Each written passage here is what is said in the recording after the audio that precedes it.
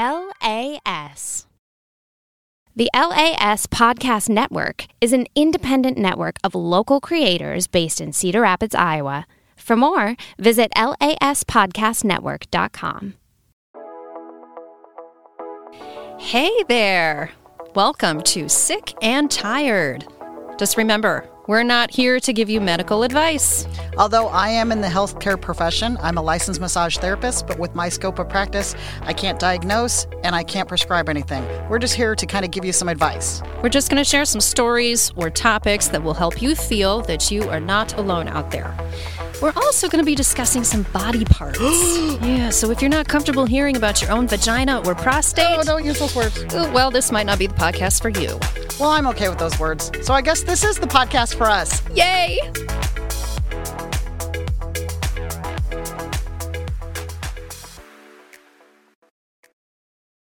Hey, I'm Jake Trumper. And I'm Alex Schulte. And together, we're Historically Inaccurate. And you can learn history with us because I'm kind of an expert. I'm not sure if expert's the word I would use. No, I'm ready to teach people history because, ask me to name every president. But I know you can't. No, just ask me. I don't want to hear George you Washington, do that again. John Adams, Thomas Jefferson, James Madison, James Monroe, John Quincy Adams, Andrew Jackson. So we're a brand new podcast distributed by the LAS Podcast Network in Cedar Rapids, Iowa. New episodes every Monday on Apple Podcasts, Spotify, and wherever else you can find your podcasts. Jake, are you still going? Chester A. Arthur, Grover Jake, Cleveland, Benjamin Harrison, William fast forward to the end. Theodore Roosevelt. We are literally running out of time. Did you literally forget the president who is right now, Joe Biden? Joe Biden! I did it! I was in my groove. Come and learn with us, everybody. Well, it's still kind of me. I'm kind of doing. You most couldn't even remember Joe teaching. Biden's name. I'm doing most of the teaching. It's mostly you. Thank you. LAS.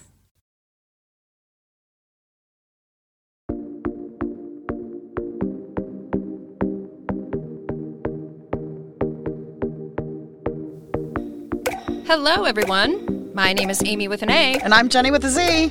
And welcome to Sick and Tired. A podcast for people who are sick and tired of feeling sick and tired. Mm-hmm. And on today's episode, we are going to talk about sex, drugs, and the pelvic floor. Part 1.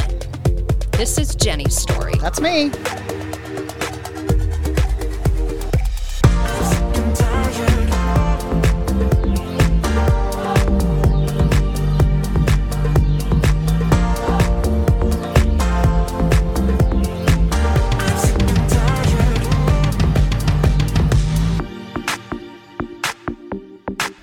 So I think to start off, I think it's probably important that we kind of give everyone a background of why are we doing this and what our individual stories are. And I think, Jenny, you need to start because you really are the person that kind of started up this idea, but you're the person that I found that had the identical problem that I had. So without you, I don't think this really would have happened. So take it away, Jenny with a Z. Thanks, Amy. So I think of like if I hadn't already had this happen, which was a terrible thing to happen, and I'll go into that in a little bit. I wouldn't have been able to help you. So this is kind of what we're hoping this does is just help people empower themselves and become their own advocates with healthcare. Sometimes you assume healthcare providers have all the answers. And a lot of times we found out they do not. And so what had happened was several years ago, the year before the huge flood in Cedar Rapids. So the huge flood happened in 2008. I was my own business owner. I had a viable business downtown, a very thriving salon downtown. And it was the winter before that. So that was a terrible winter. We had huge just snow every day, ice every day. I was driving through the same ruts, destroying my car every day. And I kept thinking, oh my gosh, we're going to get to the spring. We're going to get to the spring. Spring thaw is going to happen. Everything's going to be wonderful. And so then during that time, my body decided to do some crazy things. So I was in my 40s at that point, and I started having where I went from hardly ever having my period. This is usually, so just so you know, we're going to be talking about girl parts and personal things. So just so you know, if you don't want to hear personal stories, too bad. And if you don't want to hear the word vagina, you're not going to want to listen to this. Yeah, you're going to hear it a lot. So anyway, So I went from being a person that hardly ever had my period. I would go maybe 3-4 months without having a period. And so a little background on me, I'm a Korean adoptee, so I don't know my family history.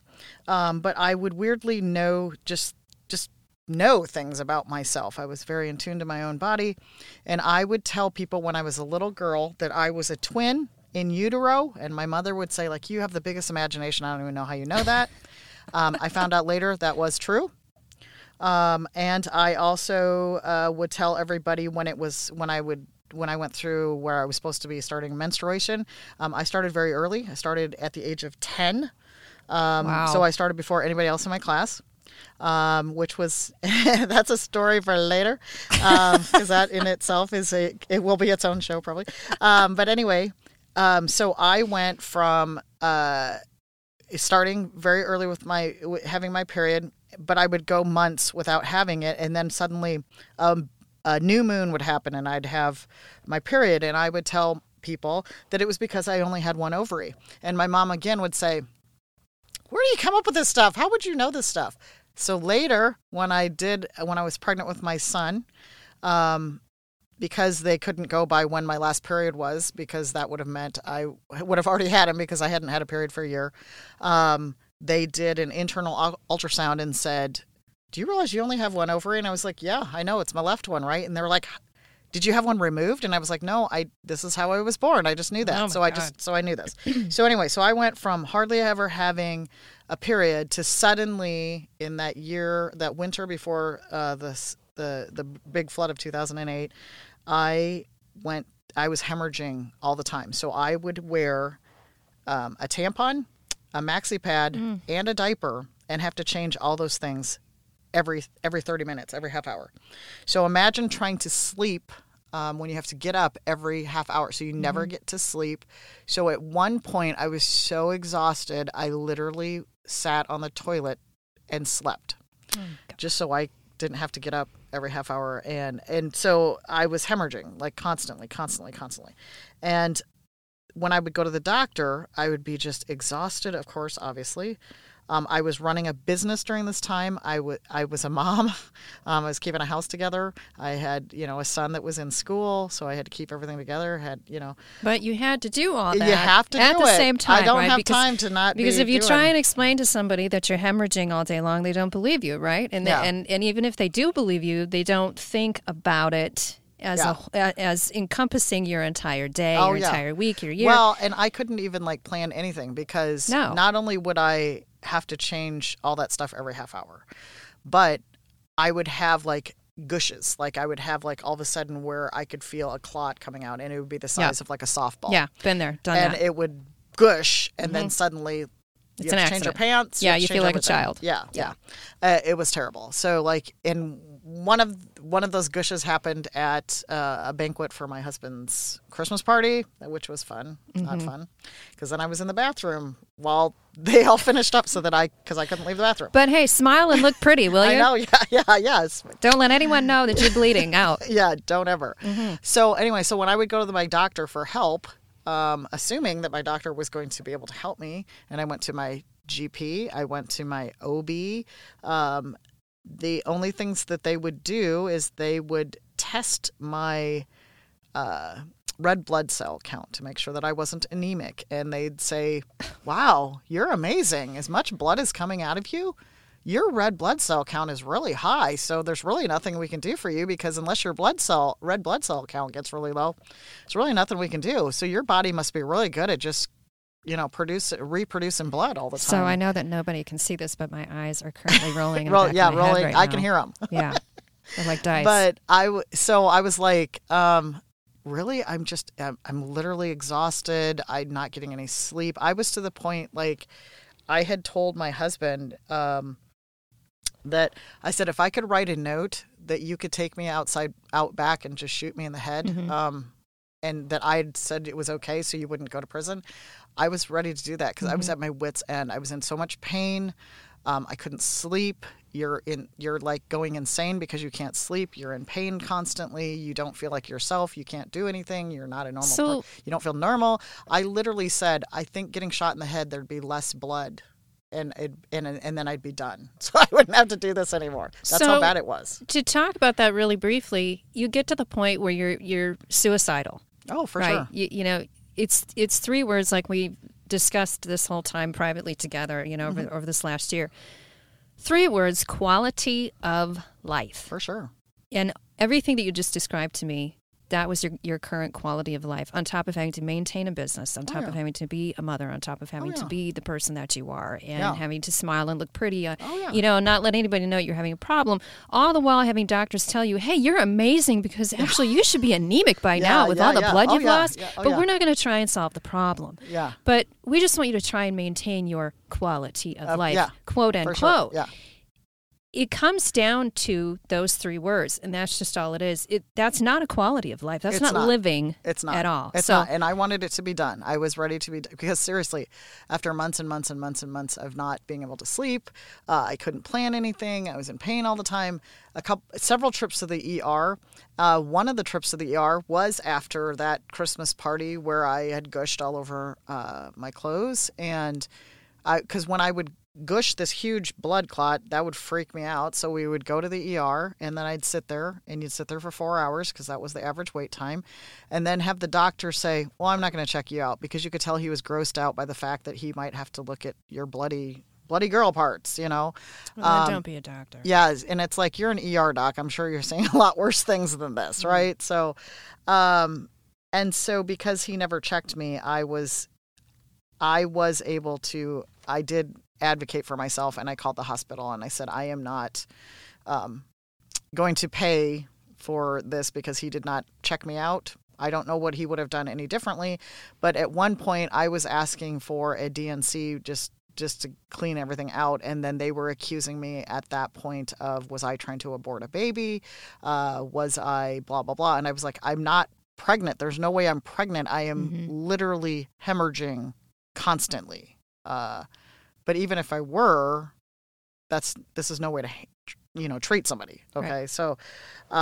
So when I did talk to the hospital administrator and I explained to her what had happened, that he didn't even physically check me at all, she was like, the thing she said is, she goes, well, what do you want us to do? And I said, well, I'm not paying for that. And she was willing to do it. I had a feeling that if I had more energy in me and the ability to fight, I probably could have gotten some money, but by that point you're so exhausted. Here's the magic phrase. What do you want us to do? Yeah. How many of us have been in that position as a patient where we've had the medical community ask us what we want to do? Yeah. And usually in my past experience, I have learned to come back with a quick response on that. Yeah. And say, well, I'm not paying you to ask me that question. Correct. I'm the patient. Yeah, and you went to medical school, so that's I'm here for a reason. Yeah, and we are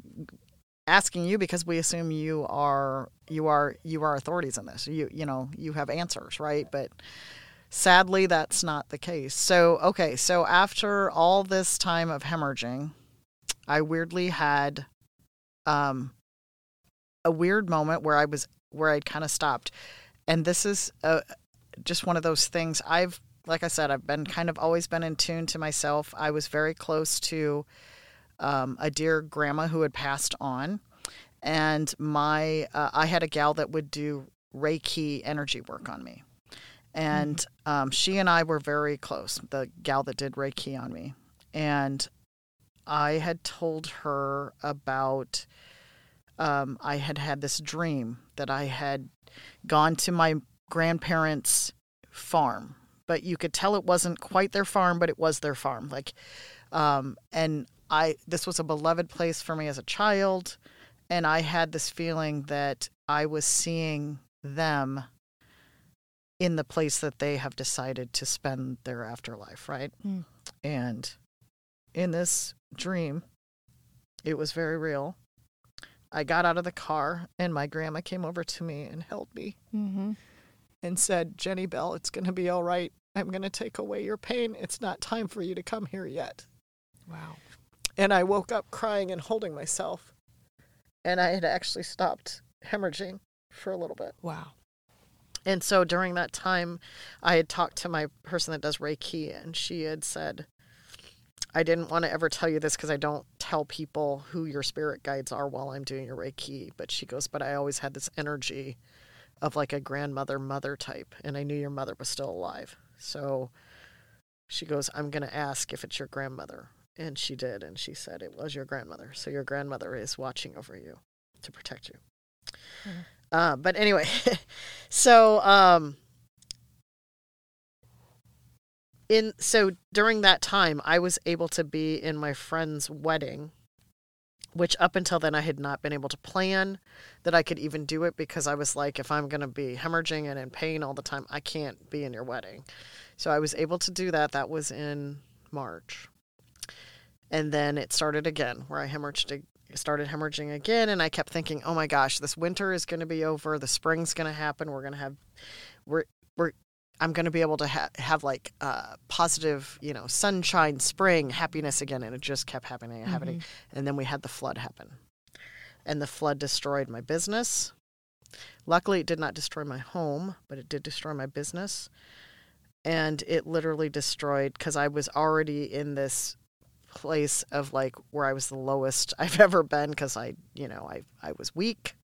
My body was betraying me, obviously, but my body was in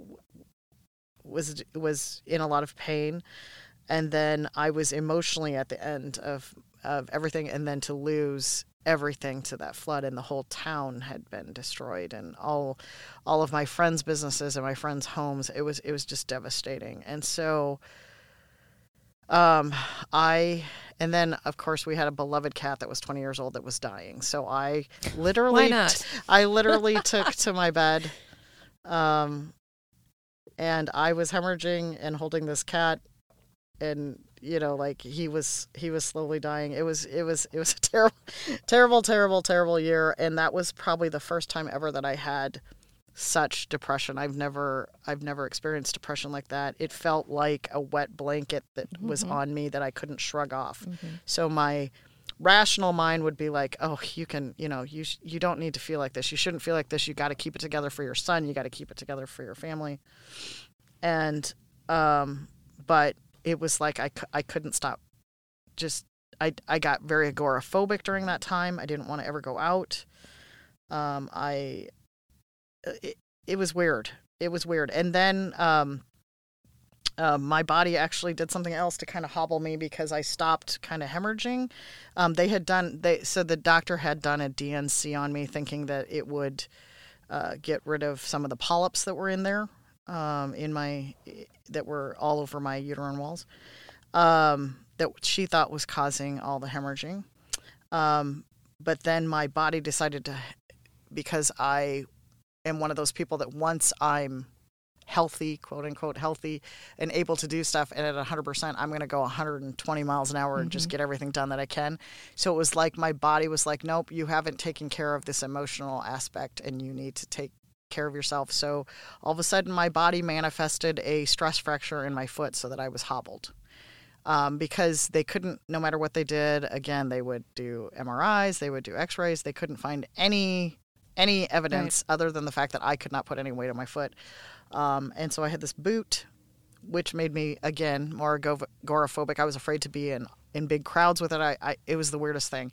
And I remember the gal that did my Reiki again telling me, she goes, it's almost like your body manifested a problem to slow you down, to make you have to deal with this emotional thing. So I did. I had to deal with the emotion of losing everything to the flood. And then during that time, I had a hysterectomy, and my hysterectomy is not like everybody's, because I am allergic to anesthetic, so I cannot be put under. So I had to have one where they go vaginally. So they go up, they cut everything out, they pull it out, cut it, and then sew it back up in there. And I was awake for the whole thing. The weird thing is, I'm the weirdo that like surgeries don't gross me out. So I actually had done the thing you should never do. So don't do this. Anybody that's listening to this, don't ever Google and go on YouTube and look up a surgery. Oh my God. So I did. I don't think I can do that. I looked it up and I watched how they do the surgery. So I had talked to my doctor and I said, yeah, so I know exactly how you're going to do the surgery. And she goes, well, some people need to know that. And I said, I am one of those people that I need to know that because I need to know that what is happening is what's supposed to be happening. Wow. So I kind of know if you're doing something weird, then I kind of know what's happening. Mm-hmm. And so at one point, I was like, it's like you're drunk because I was like, just talking to the anesthesiologist. And we were talking about opera and theater and because we all had that same thing. Yeah, it was really weird. As I'm getting surgery done on me. And then there's a point where she's like, stapling things back where they're supposed to be because I still have the one ovary up there. And that's on my left side. And all of a sudden I just go, it's not like it hurts, but there's pressure because it must have been where she was reattaching stuff. And all of a sudden I just go, it's not like it hurts, like there's pressure. And I was out. She must have signaled to him to give me more not Dilaudid, sorry. That would make me throw up. Versed. And so I was out, and then she must have sewn me back up and I woke up. So because of that surgery, I thought, oh, everything's fine. Everything's going to be great. One of the things I did during that time when I was hemorrhaging, I actually married some friends of mine. In fact, they had no idea that day I was having a really bad case of hemorrhaging. And so I had done their wedding. And then I had immediately gone to the ER with my husband afterwards. And I had posted on Facebook. I was like, yeah, I did a wedding this morning and now I'm in the ER. And they saw it on Facebook and they were like, are you kidding me? We just saw you at our wedding. We didn't think anything was wrong. And I go, well, that's why I didn't stay around and party with you. Well, That's what you have to go. You have to keep going because we're women. Going. We're women. That's what we do, right? Mm-hmm. So anyway, so I thought everything was fixed after that hysterectomy, right? Little did I know that then it was going to trigger this thing called pelvic wall dysfunction, which that's the pelvic. There seems to be a pattern of every time we go through some procedure, we think that everything is going to be magically fixed. Yes. And so it's a lie. It's a lie. Yeah. I think there's a majority of us out there that know that that's a lie, but we still have this hope. Yeah. And we're sometimes given that hope verbally through the medical community. Mm-hmm. And it's always disheartening and always disappointing to find out that there is another thing at the end of the road or the end of the tunnel that you have to look forward to. Oh, yeah. Or that, like, instead of it being the end, like you said, it's the opening of the Pandora's box of more stuff. It's the beginning of something else. Yeah. Which, nobody ever tells you that. No. They just tell you, like, maybe they'll go over, like, what the risks of, anesthetic and all that stuff and infections and stuff like that, which, yes, we sign off on that. We give them informed consent that we understand that risk, blah, blah, blah. But it's this other stuff that you just don't, it's like they don't connect the dots for you even. They don't even think about this. Every single person is a statistic. Yeah. And unfortunately, I think that's become the norm. Is that you are supposed to be like the 5 other people that came in before you and did the same thing. Oh, and this the was so bodies easy for behaved them, that right? way. Yeah. But if you are different from that and you're outside of the box, then all of a sudden it becomes this big challenge. And it's almost like they're running around with their heads cut off, like we don't know what to do because this person's different. Yeah. Oh, no, what they'll tell you is they just want to put you on antidepressants because it's got to be in your head. Well, it's antidepressants or you need fluids. It's got to be. Yes, I got that a lot. Well, you probably need to be up on your fluids. That's probably why you're so dehydrated, tired. Jenny. That's probably why you're so exhausted. It's like, probably. I mean, I have like a ton of blood coming out of me all day long. We're all walking around dehydrated. That's what the problem is. Yes, that's what it is. And if we were just hydrated a little bit more today, we would all be fine. I know. Yes, for sure. I'm drinking water right now. Yes. Well, I'm glad you're getting hydrated. That's good for important. you. That's good for you. So I mean, like I said, I could not. I'm allergic to anesthetics. So what it is about the anesthetic, it's a triple cocktail. So there's something that paralyzes you. There's something that is in there for to make sure that you I can't even remember all the triple cocktail right now. I messed that up, but that's okay. I don't think it's important for you to remember that. But the one thing is a painkiller. So the one thing is a narcotic, and that's what I'm allergic to. So I can't have any good painkillers, like narcotic painkillers. So the opioid crisis did skip me because I cannot have any of those things, right? So, which is good. But this is one of those things why I wish they would, why I have advocated that they would allow pot as a possibility for a painkiller. It is the only thing that actually I can use. I'm not using it recreationally. I'm not using it even regularly.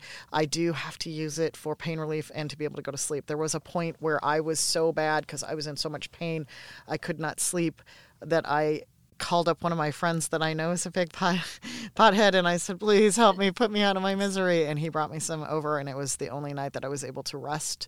And just having rest, your body can heal itself. Well, your mental health gets better because you're sleeping. Yes. Yeah. Especially where women are involved, and not to differentiate between women and men, but when it comes to our hormones, ladies, one of the things that manifests when you start having a hormonal imbalance of any kind, whether it be pre-surgery or post-surgery, is insomnia. Oh, yeah. And if you go for days and days without proper sleep, your body starts to shut down and you start to manifest in other ways. Oh, goodness Lord, And I've had that experience, unfortunately, and it's a very scary thing to go through. And so the first thing they want to do for you is put you on sleeping pills. Sleeping pills, because that's or the magic. antidepressants. Yeah, or antidepressants, or anti-anxiety medication, one of the three. Yeah. And it's a lovely cocktail. And I have not done the antidepressants, but I have done a combination of the anti-anxiety or the sleeping pill. And then I found out that just was not going to work for me. So again, it was, let's treat the symptom, let's not treat the cause. Yeah, let's not find out what the cause is. Yeah. And my question was always, okay, that's great, you can give me a little white pill, but what is causing this so that we can actually stop it? Yeah, for sure. Yeah. And I had to, of course, do my own research. Well, that's what we all, that's what sucks about this is this. And usually when you're trying to do it, if you're in pain, if you're dealing with an issue, you don't have, and you're also running a business, you're taking care of your family, you don't have the time to do all this, and to investigate. You want an answer now, and you want something that works now because you've been dealing with this, right? So then what happened was when I thought, oh gosh, it's all taken care of, and then I had an incident where we had in the winter. I always get some sort of coughing fit at one point in the year. I'll get like sinus infection and coughing or whatever. I didn't this last year because we all stayed away from each other because we were quarantined in our homes. But one of the years I had a really bad coughing fit, and then I started bleeding from down there. And I was like, wait a minute, I don't have anything that I should be bleeding out of. I don't have a cervix anymore. The only thing I have is an ovary. And so I called my doctor, of course, in a panic, and she's like, come in, you can come in. She goes, I need to see you. And then, of course, trying to get in right away is never happens. Because then when I talk to the receptionist, she's like, oh, she has an opening in 3 months. Okay, well, I need to see her now because I'm literally bleeding now. Why is 3 months the magic Yeah, it's the magic time. So I had to have my GP call them and say, like, she needs to get in now. So they got me suddenly a magic appointment the next day. I don't even know how that happened, why the receptionist couldn't do that for me, but whatever. So I went in and she checked me out and she said, I think what just happened is you coughed and you burst a blood vessel and it's just freaking you out because it's from a place that you shouldn't be bleeding in. But that also did weirdly start this roller coaster ride of me having this weird pain down there, but it would, so this pelvic wall dysfunction, but at that time we didn't know what it was. It was 1.5 years of me. But that was the start. That was the start that I realized. But when I look back at the whole history of my life, I would always seem like I'd always have what they thought was a UTI, but I didn't necessarily have a UTI. Yep. I think it was also this because I never had necessarily infection in there when I would pee in the cup for them. I've gotten so good at peeing in cups, I don't ever get pee. Yeah, And I get it it's right in no the cup. sweat. I can do No it. sweat. You can do it anywhere. You can do it in a back alley. I can do it anywhere.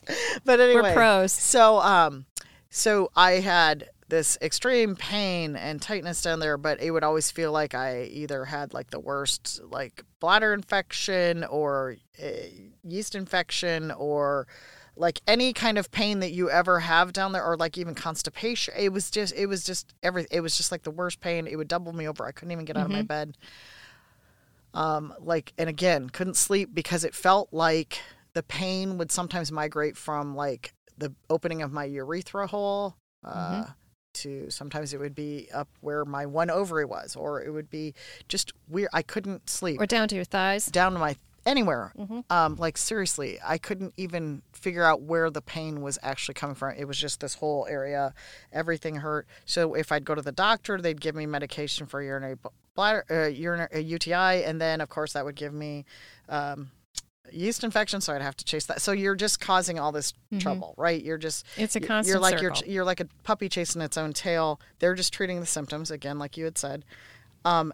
I was at the end of my rope. I had gone to different specialists. I'd gone to New Leaf to see if they could figure it out, what was happening. I literally was going to anybody. I would have gone to somebody that would have rubbed two sticks together and told me like the answers. The one thing, so then they had me convinced that I needed to go to this urologist because they thought maybe I had cystitis. And that's one of those things you hope it's really not that. And so I won't go into the whole thing of like how horrible of an appointment it was, because at one point they had an intern that was accusing my husband and I of having herpes. And I was like, first of all, I just want to tell people, you're not supposed to have some intern just drop a bomb and then walk out of the room because like seriously, luckily I have a husband that's very understanding. But if I didn't, I could have had to have a whole discussion with him of like that he thought maybe I was cheating on him. He could have left me there. He could have beat me up. You know what I mean? And it wasn't anything like that. It was nothing like that. He left me, they left us in there for like 3 hours. And during that time, we're like Googling it and we're like, oh my God, we do have herpes. Cause like who doesn't have like itching and burning and weird you know what I mean? Like you're thinking you're convinced. Those symptoms are they're across the board You're for almost everything. Okay, so just so you know, spoiler, I don't have herpes. Nobody has herpes. It was because my husband and I have only been with each other. Nobody on this podcast has herpes. And yes, we did say the name herpes, and we have dropped several names throughout this entire period. So again, if you're not ready for this. The only herpes I have is glitter, because it's the herpes of the craft world. I have a ton of herpes. But I'm bringing glitter in the next time. Yes. But I've been with only my husband for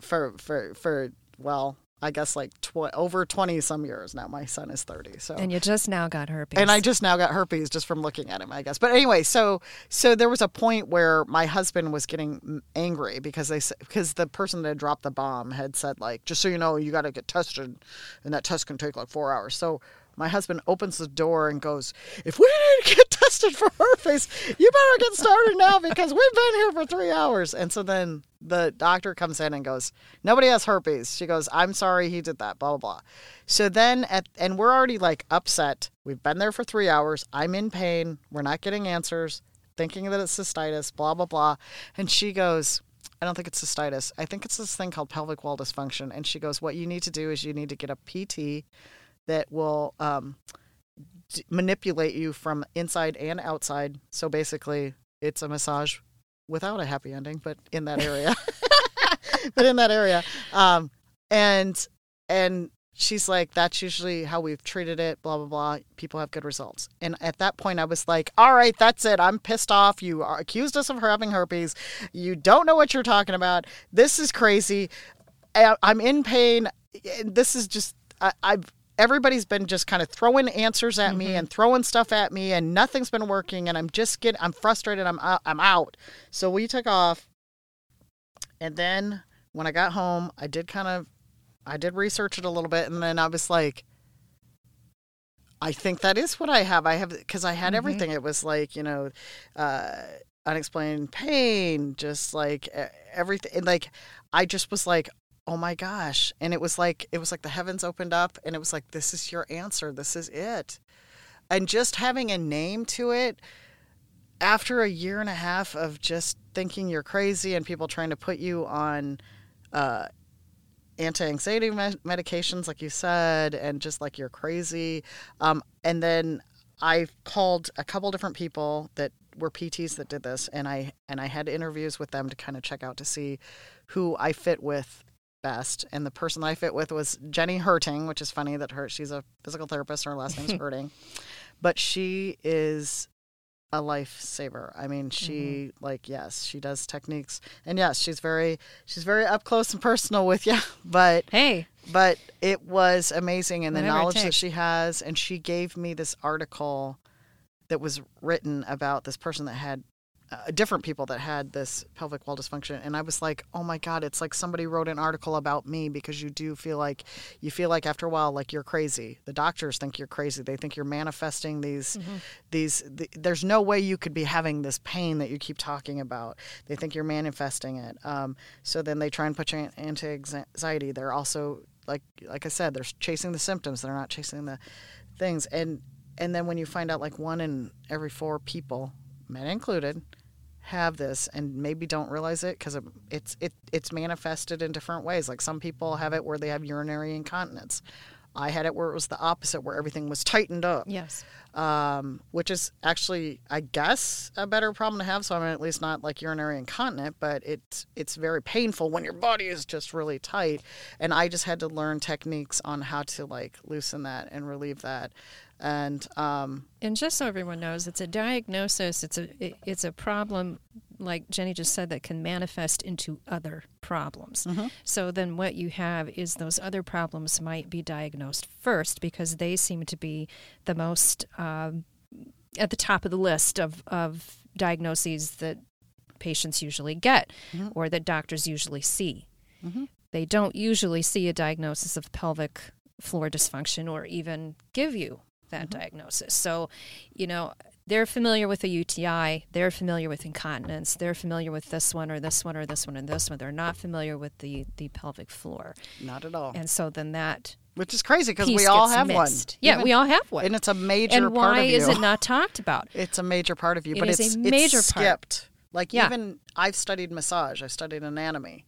We don't talk about the pelvic floor. No. That's the one part of your body that you class. don't really massage on people either. No. You might massage the belly. Most people don't like it because they feel like you're getting up close and personal with them.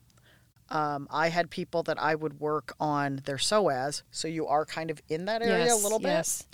But again, you're not going over to where like the transverse perineum is, which that would be. You would be up in their taint, basically. And again, maybe that's why. But here we are. We're in the 21st century. It's 2021, everyone, and we're still not comfortable talking about our bodies and our body parts. Oh yeah. And I find that unusual, because if I have something wrong with a particular body part of mine, I want you to figure it out, and I want you to talk about it. And I don't care if you say the word uterus. If it's my uterus, then I need you to solve it.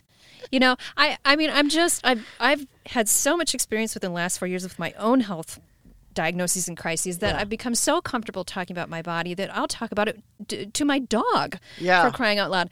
But I have an 11-year-old son, and he has seen everything that I've gone through. And while he's autistic and may not, be able to comprehend a lot of what I've been through, I've always been very open with him about discussing his body and any body issues that he might have. We have to start that conversation very young. Oh, for sure. Because otherwise we grow up like us, where you were taught not to talk about it at the dinner table, which, let's be realistic, I really don't want to talk about my uterus while I'm eating dinner. Who does?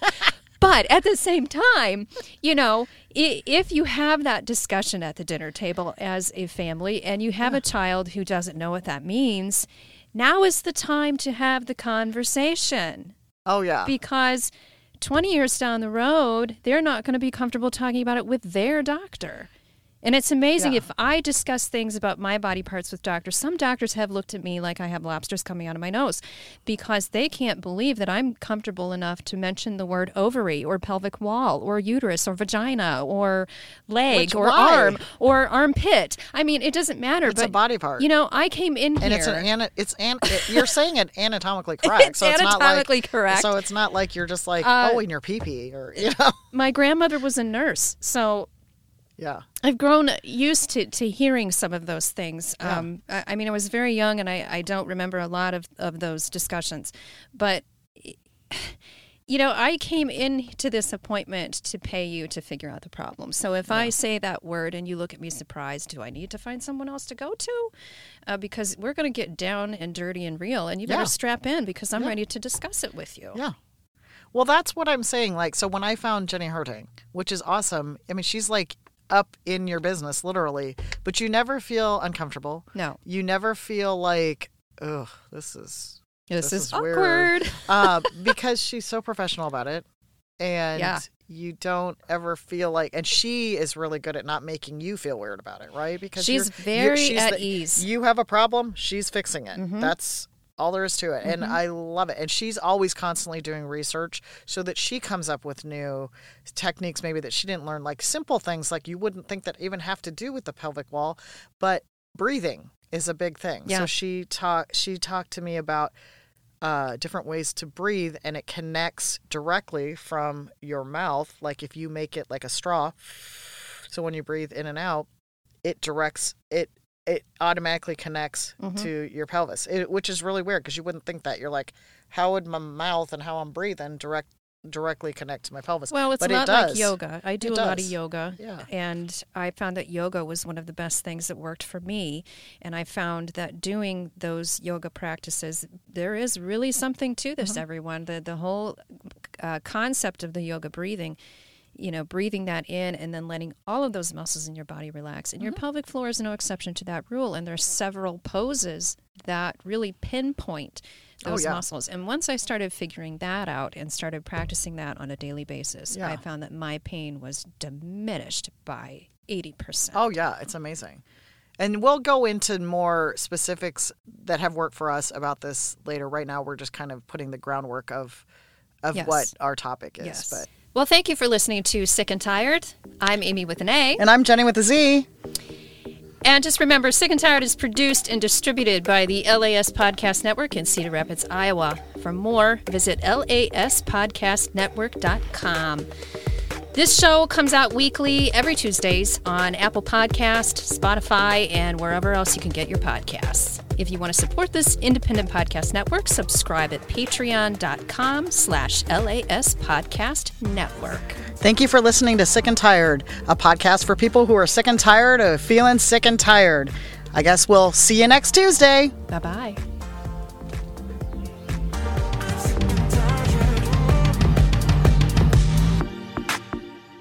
The LAS Podcast Network is an independent network of local creators based in Cedar Rapids, Iowa. For more, visit laspodcastnetwork.com.